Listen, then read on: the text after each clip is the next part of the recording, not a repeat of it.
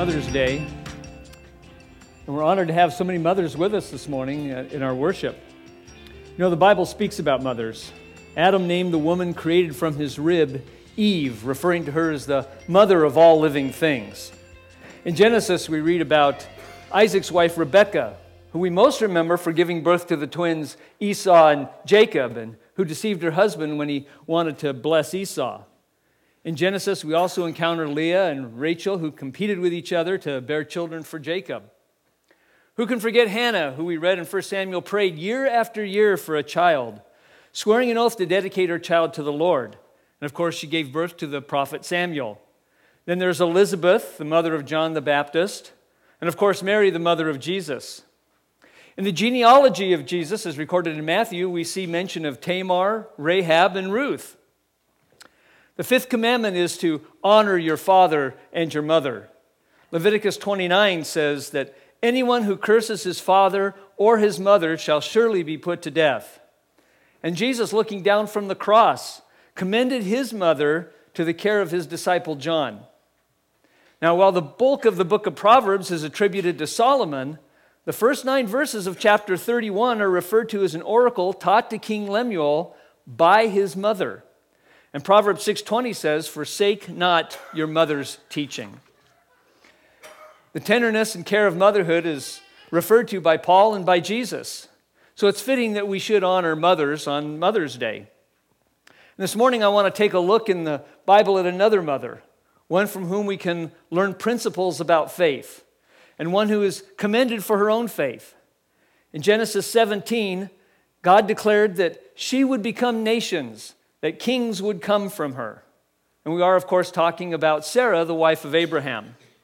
In Hebrews 11:11, we read, "By faith, Sarah herself received power to conceive, even when she was past the age, since she considered him faithful who had promised." Today, I want to consider four aspects of faith that we learn from considering Sarah. First is true faith is reliant. True faith is reliant.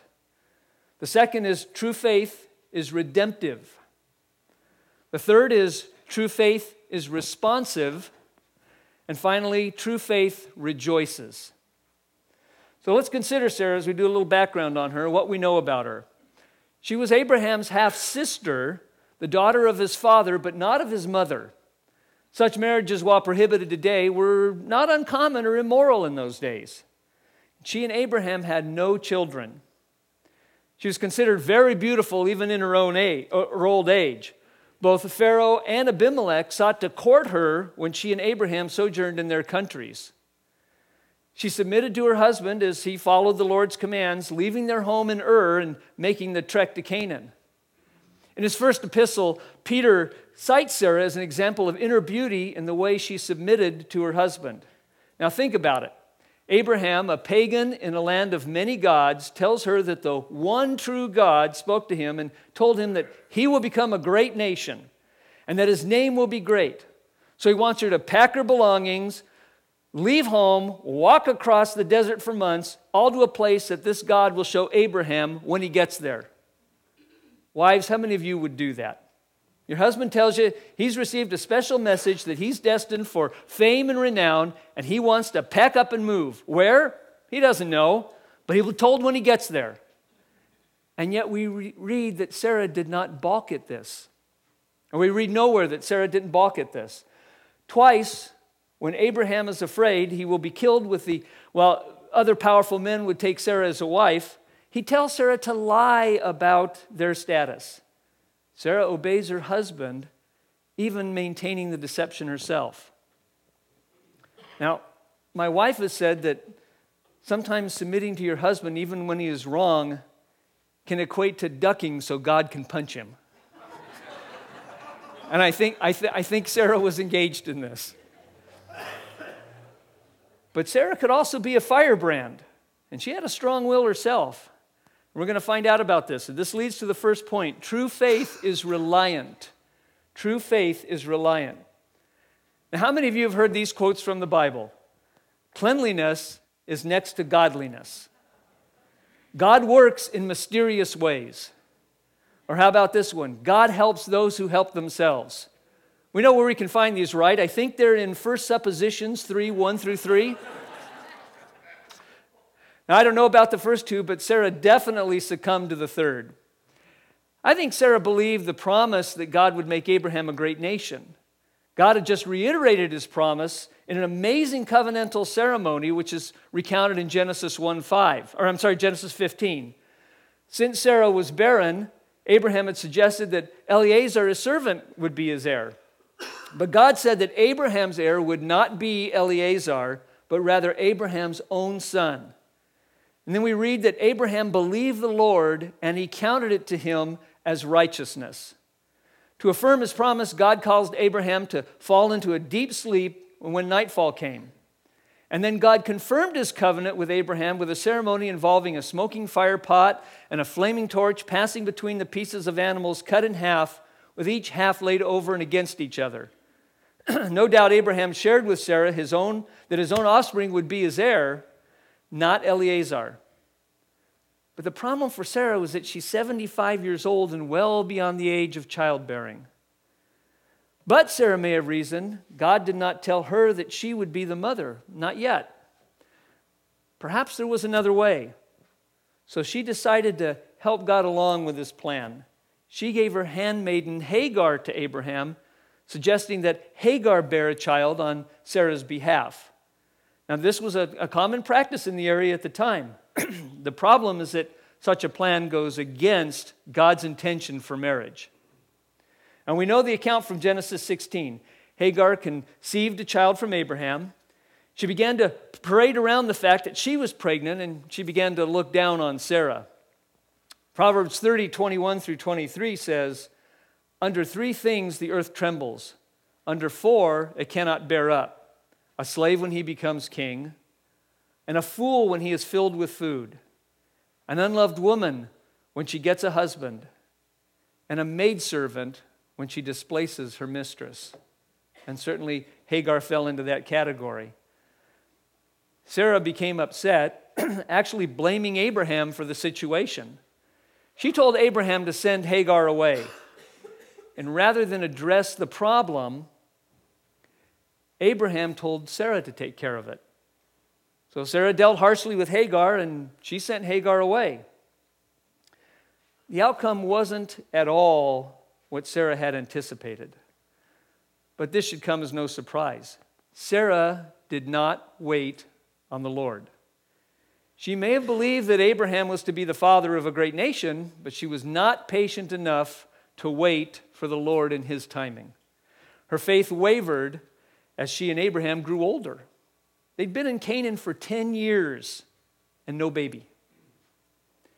And you know the rest of the story. The angel of the Lord appeared to Hagar in the desert and told her that she would bear a son, directing her to return to Sarah and Abraham and to submit. And Hagar did just that, and she delivered a baby boy who was named Ishmael. Things didn't work out as Sarah had planned.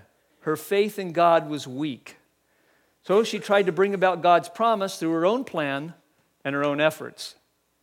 I wonder how many times we pray over a matter, we have a desire, a need, but we don't really trust God with the answer. We do things, sometimes little things, sometimes big things, to help God out. All too often it's because we feel powerless. For example, the hungry person who doesn't rely on God but instead turns to theft, rather than depend on the Lord as Jesus calls us to do in Matthew 6. Or the rich person who no longer credits the Lord with the blessings he's been given, and instead he turns to worldly means to enlarge his wealth. Consider Proverbs 30, 8 and 9. "Remove far from me falsehood and lying. Give me neither poverty nor riches. Feed me with the food that is needful to me, lest I be full and deny you and say, 'Who is the Lord?' Or lest I be poor and steal and profane the name of my God."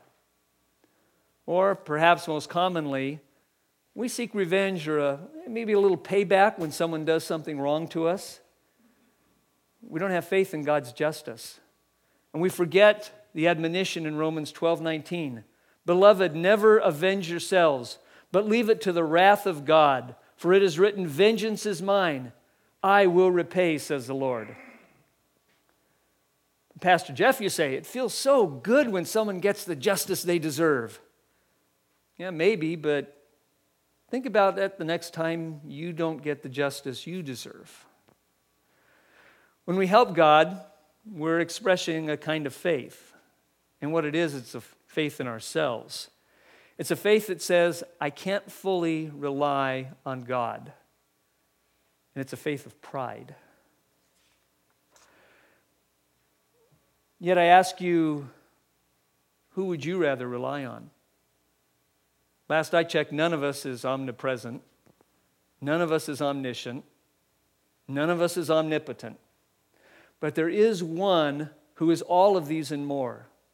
It's Jesus Christ. He is the Alpha and the Omega, the beginning and the end. He is the creator of all things. He is the King of kings and the Lord of lords. And I ask you, do you grieve? He is the one who gives comfort to all who mourn. Are you in bondage to sin? He is your deliverer. Are you anxious? He is the one who bears our burdens. Do you fear death? He is the resurrection and the life. He said, whoever believes in me, though he die, yet shall he live. And everyone who lives and believes in me shall never die. And he is faithful. In Revelation 19, he is the one who is called faithful and true. He is the faithful witness of Revelation 1:5. The faithful and true witness in Revelation 3:14. And Paul tells us in 2 Thessalonians that he is faithful. He will establish us and guard us against the evil one. The writer of Hebrews said, we may hold fast to the confession of our hope without wavering, for he who promised is faithful.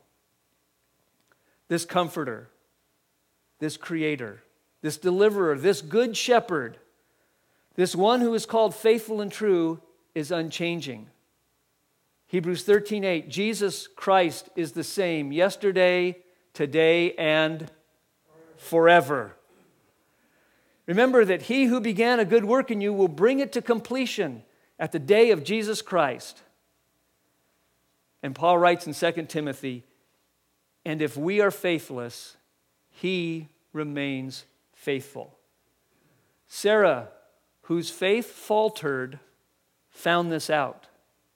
Listen again to Hebrews 11:11. By faith, Sarah herself received power to conceive, even when she was past the age, since she considered him faithful who had promised. In Genesis 17, we find that 13 years after Ishmael was born, the Lord again appeared to Abraham and told him that Sarah would bear him a son. Now, Abraham is now 99 years old, and Sarah is 89 years old. It's at this point that God changed their names. He changed Abraham's name from Abram, which meant exalted father, to Abraham, which means father of a multitude. In Genesis 17:5, God says to Abraham, for I have made you the father of a multitude of nations. I have made you a father of a multitude of nations. Note what God says here, I have made. You see, for God, this was a done deal. For Sarah, he changed her name from Sarai, which means my princess, to Sarah, which means princess. God explained to Abraham that she shall become nations, kings of peoples shall come from her. And then listen to Abraham's response from Genesis 17:17. Then Abraham fell on his face and laughed and said to himself, shall a child be born to a man who is 100 years old? Shall Sarah, who is 90 years old, bear a child? Abraham then suggested to the Lord that perhaps Ishmael could be his chosen heir.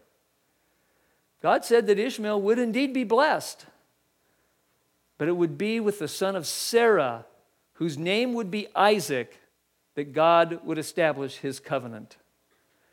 In Genesis 18, we read that shortly thereafter the Lord again appeared to Abraham, this time in his tent. And the Lord asked the whereabouts of Sarah who was in the tent. And listen to the account from Genesis 18, 9 through 15. They said to him, "Where is Sarah, your wife?" And he said, "She is in the tent." The Lord said, "I will surely return to you about this time next year, and Sarah, your wife, shall have a son." And Sarah was listening at the tent door behind him. Now Abraham and Sarah were old, advanced in years. The way of women had ceased to be with Sarah. So Sarah laughed to herself, saying, "After I am worn out and my Lord is old, shall I have pleasure?" The Lord said to Abraham, "Why did Sarah laugh and say, 'Shall I indeed bear a child now that I am old?' Is anything too hard for the Lord? At the appointed time I will return to you about this time next year, and Sarah shall have a son." But Sarah denied it, saying, "I did not laugh," for she was afraid. He said, "No, but you did laugh." The Lord says that he's going to come back in another year, at which time Sarah would already have the son. Sarah, listening at the tent door, kind of eavesdropping, here's this conversation. Abraham laughed last time. This time it's Sarah's turn to laugh. She laughs to herself, just as Abraham did. Like Abraham, she noticed her advanced age. And she wondered to herself if she should have the pleasure of conceiving a child. The Lord asked Abraham, "Why did Sarah laugh?" Notice he said, "Is anything too hard for the Lord?" Now Sarah was afraid and said, I didn't laugh. But the Lord put a quick end to that one by affirmatively stating, "Oh yes, you did laugh." End of discussion. Now what are we to draw from these two accounts? Well, both Abraham and Sarah laughed to themselves. Although arguably Abraham was more demonstrative because he fell to the floor. So Sarah just stood behind the tent door. There's no account of such a response from Sarah falling to the floor. Both questioned the wonder of their having a child at their respective ages. Indeed, Sarah said, "I'm worn out." Yet many questioned Sarah's motives for laughing while giving Abraham a pass on this. Some commentators make a differentiation between the two. They say Abraham's laugh was joyful, while Sarah's was derisive. They question not Abraham's faith, but they question Sarah's faith. Now, to be sure, Sarah lied when confronted, which seems to indicate some guilt somewhere. And she was confronted about her laughter, while Abraham wasn't. But Abraham had suggested that Ishmael could be his heir. Now, other commentators say they both laughed out of joy and amazement rather than doubt.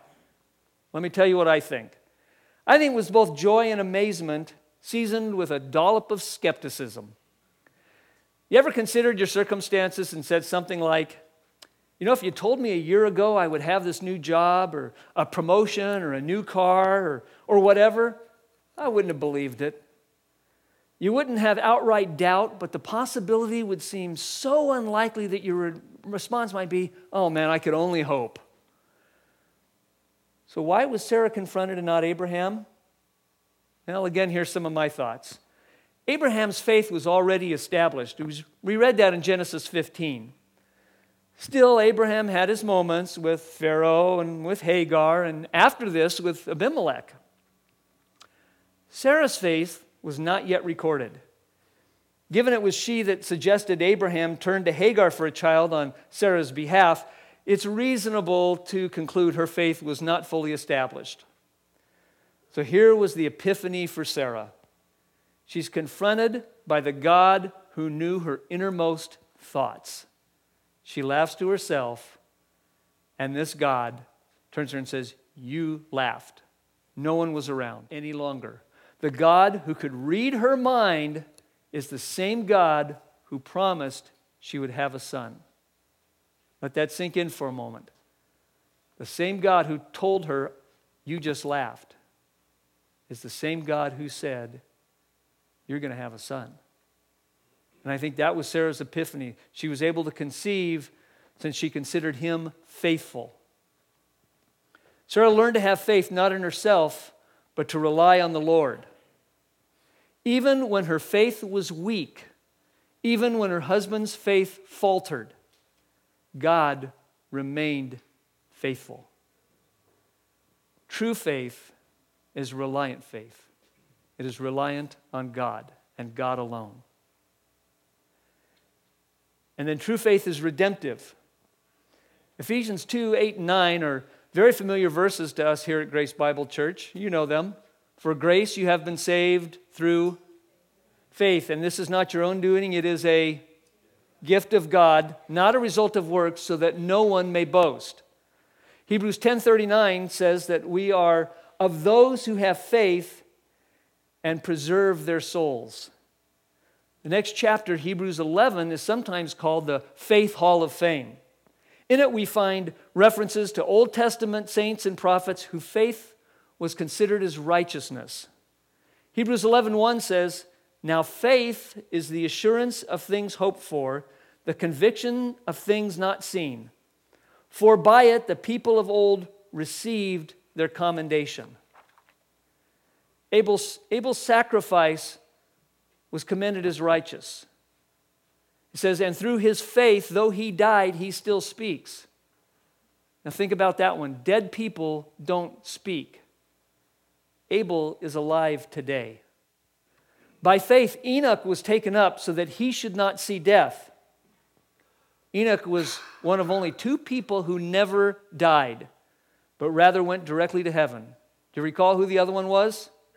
It's the prophet Elijah. Genesis 5:24 says that Enoch walked with God and he was not, for God took him. Noah, having been warned by God of things coming that had not been seen before, built an ark and became an heir of the righteousness that comes by faith. Now, some suggest that it did not rain before the flood, and that rain is something that had not been seen before. Others suggest that it had rained, but a flood was something that had not been seen before.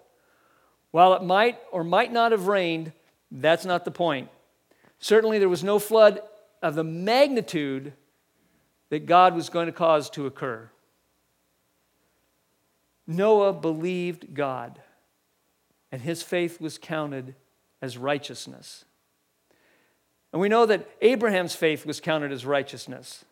The chapter 11 of Hebrews goes on to recount the faith of Moses, the Israelites who crossed the Red Sea, Rahab, the prostitute who hid the spies who scoped out Jericho, and Gideon, and Barak, and Samson, and Jephthah, and David, and Samuel, and many others. And in faith, these people conquered kingdoms.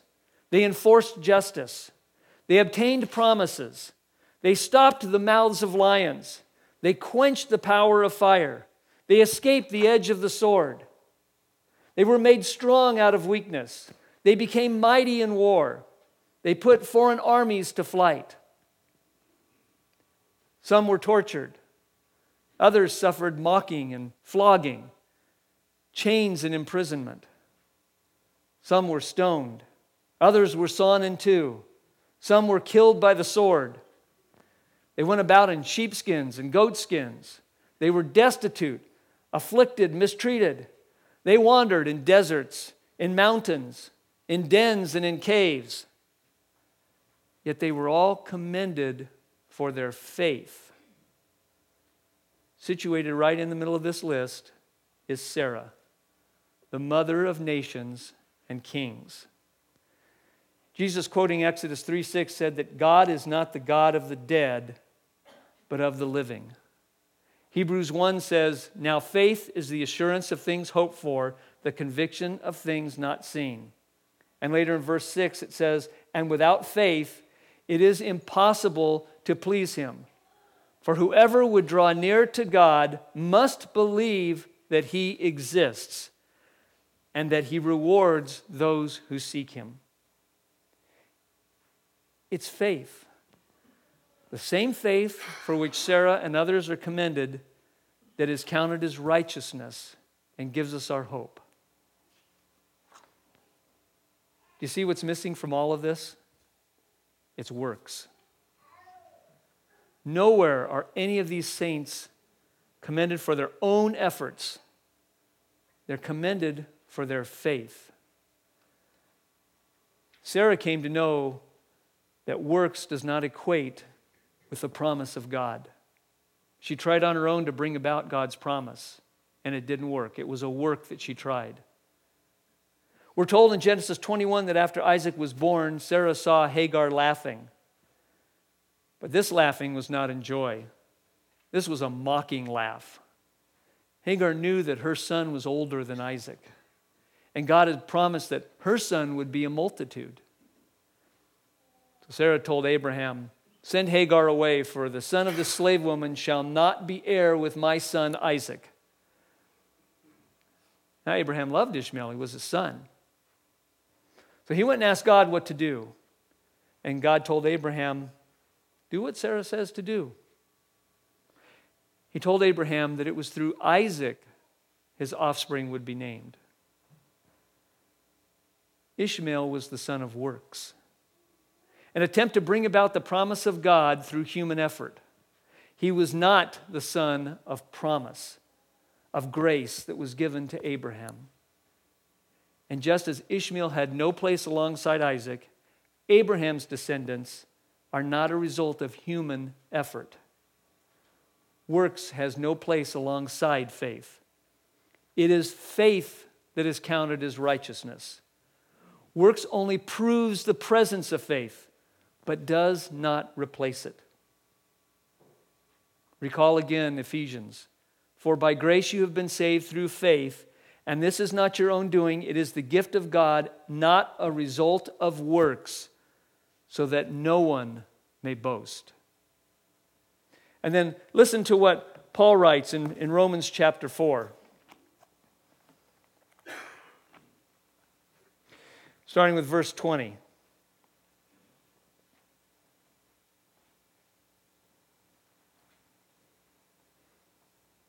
No unbelief made him waver concerning the promise of God, but he grew strong in his faith as he gave glory to God, fully convinced that God was able to do what he promised. That is why faith was counted to him as righteousness. But the words "it was counted to him" were not written for his sake alone, but for ours also. It will be counted to us who believe in him who raised from the dead Jesus our Lord, who was delivered up for our trespasses and raised for our justification. Abraham's faith was counted for righteousness, not for his sake, but for our own. And it is counted to us who believe in Jesus Christ. Paul further writes, therefore, since we have been justified by faith, we have peace with God through our Lord Jesus Christ. Through him we have also obtained access by faith into this grace in which we stand, and we rejoice in the hope of the glory of God. True faith is redemptive. True faith saves us. But true faith is also responsive. True faith is reliant. It is redemptive. It is responsive. You know that you're not saved by the good works you do. You're not saved because you're kind to the poor or kind to strangers. You're not saved because you obey most of the laws. You're not saved because you give to the church, you don't get drunk, you don't cheat on your spouse, you don't hurt someone else. And you're not saved because you're a good father or a good mother. These are all works done in the flesh that people think merit salvation. Sometimes people think if they're 51% obedient, 51% good, that merits salvation. James tells us differently. If you break one commandment of the law, you're a lawbreaker. Paul tells us all have sinned and fall short of the glory of God. Faith is redemptive, not works. But that doesn't mean that works are not important for us. James writes that without works, your faith is dead. You have a dead faith. And while we're not saved by works, our works show that we are saved. Consider the list of those in the Faith Hall of Fame. Abel offered to God a more pleasing sacrifice than Cain. Enoch walked with God. Noah built an ark. Moses' parents hid him against Pharaoh's decree. Moses refused to be a son of Pharaoh, leaving Egypt instead. Moses kept the Passover. Israel crossed the Red Sea as if on dry land. And later they marched around Jericho for 7 days and the walls of the city came down. Joseph told Israel that they would leave Egypt and to take his bones with them. Rahab hid spies in Jericho. Gideon fought the Midianites with an army of just 300 men. David the shepherd boy confronted Goliath, the giant warrior. Daniel worshiped God in violation of a royal injunction. Shadrach, Meshach, and Abednego refused to worship an idol in violation of a royal decree. These young men also refused to defile themselves while eating the king's food. Prophets confronted the kings with God's word. And Abraham and Sarah left their home in Ur to go to a place they did not know. They conceived a son according to God's promise. And Abraham even obeyed when he was called to sacrifice that son. For all of these, their works showed that they had true faith. And it's no different for us today. Jesus calls for our faith to be responsive. He said that anyone who would follow him is to deny himself and take up his cross. We are to make disciples, baptize new believers, partake of the Lord's Supper in remembrance of him, obey all that he commanded. Paul writes that we are to put off our old selves because we are new creations. We are to walk in a manner worthy of our calling, with all humility, gentleness, patience, bearing with one another in love. We are to put away falsehood, speak the truth in love, be angry but do not sin. Put away all bitterness, wrath, anger, clamor, slander, and malice. There should be no sexual immorality, impurity, or covetousness named among us. We are to submit to our leaders, submit to our government, submit to our parents, submit to our masters or employers. And above all, we are to love one another as Jesus loves us. Because this is how the world will know that we are his disciples. We are to confess our sins. There are those in the Faith Hall of Fame who stumbled. Noah got drunk. Moses killed a man, and then he disobeyed God by striking a rock when he was told to just speak to the rock. Samson cut his hair against his Nazirite vow. David committed adultery and murder. And Abraham and Sarah took matters into their own hands with Pharaoh, Abimelech, and Hagar. But 1 John 1:9 says that if we confess our sins, he is faithful and just to forgive us our sins and to cleanse us from all unrighteousness. Today I ask you, Christian, are you showing your faith by your works? Have you put away the sins in which you formerly walked? Do you walk in a manner worthy of your calling? Can the world see that you are a disciple of Jesus because of your love for one another? True faith is responsive. And then true faith rejoices. Abraham and Sarah named their son Isaac in accordance with God's command.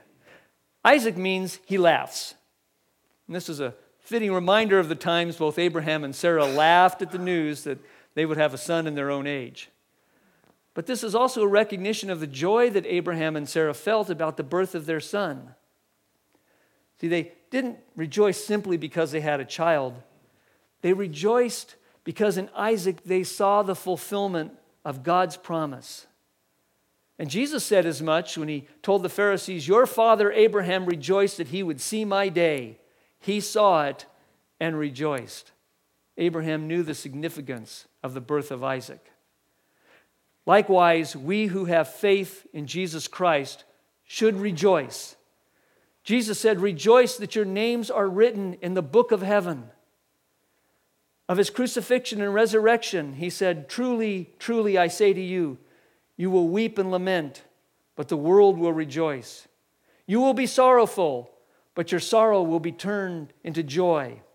When a woman is giving birth, she has sorrow because her hour has come. But when she has delivered the baby, she no longer remembers the anguish for the joy that a human being has been born into the world. So also you have sorrow now, but I will see you again, and your hearts will rejoice, and no one will take your joy from you." The Philippian jailer and his entire household rejoiced over his belief in God. Paul writes that we are to rejoice in God through our Lord Jesus Christ, through whom we now have received reconciliation. Peter writes that we are to rejoice insofar as you share Christ's suffering, that you may also rejoice and be glad when his glory is revealed. Paul writes, rejoice in the Lord always. Again, I say rejoice. Christian, the Lord is coming back. And that is a day of rejoicing for us. Rejoice that your names are written in the book of heaven. True faith rejoices. Sarah was honored by God as few women are. He specifically mentioned that from her would come nations and kings. Usually such language is reserved for men. Sarah's faith did not start out perfect, but it nonetheless landed her in the Faith Hall of Fame. Those on the list are commended for their faith, not their works. By examining her life alongside the others, we find what true faith is. True faith is reliant on Jesus Christ. There is salvation in no one else, for there is no other name under heaven given among men by which we must be saved. True faith is redemptive. To him all the prophets bear witness that everyone who believes in him receives forgiveness of sins through his name. True faith is responsive. Our works show that we have faith. And true faith rejoices. Christian, God calls you to examine yourself to see if you are in the faith.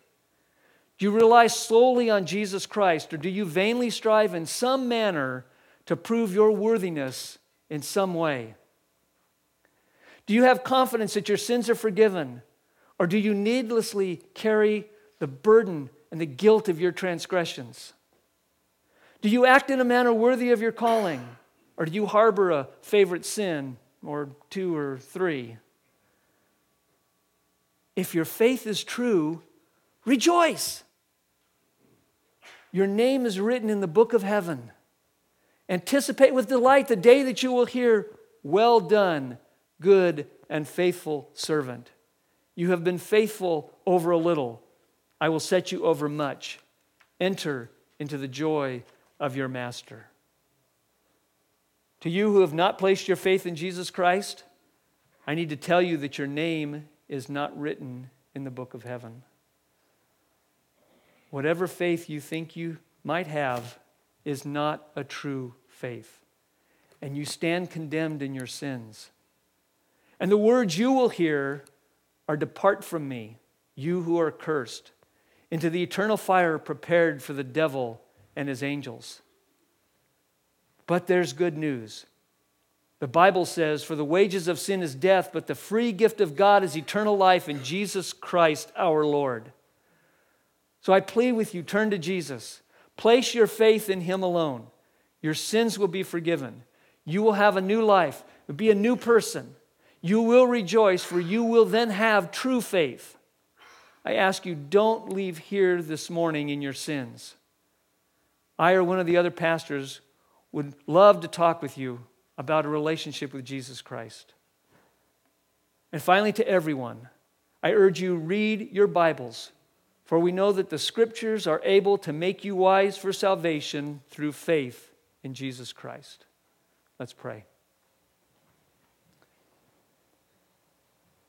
Heavenly Father, we know that faith is a gift from you, and there is nothing we do to merit, to earn, to deserve our salvation. And Lord, we know that any works that we do, anything we try to do to bring about your will, is just man-made works. Lord, we rejoice that the work of salvation was completed by Jesus Christ on the cross, through his death, his burial, and resurrection. And today we need only trust in Jesus. We need only have faith in our risen Savior, and we too will be counted as righteous. Father, what a glorious thing you have done. It is your kindness, your grace, your mercy, your love, and yes, Father, your wrath and justice that sent Jesus to the cross. But the debt has been paid. Father, I pray for everyone here that they come to know Jesus in a deeper way. For those who claim Christ, Father, that we indeed examine ourselves to see if we're in the faith. And Father, we walk in a manner worthy of our calling. And Father, that we rejoice. We rejoice because our names are in the book of heaven. Father, for those who don't know you, who have not placed their faith in Jesus Christ, I pray that your Spirit works on them this morning, that they don't leave this room without talking to one of us, that they explore a relationship with Christ, Father, that you move in them and that you bring them to salvation. Father, we pray your blessing upon us as we finish our service this morning. May we praise you with rejoicing hearts, with gladness, Father, and for all that you've done, for all who you are. And all this we pray in Jesus' name. Amen.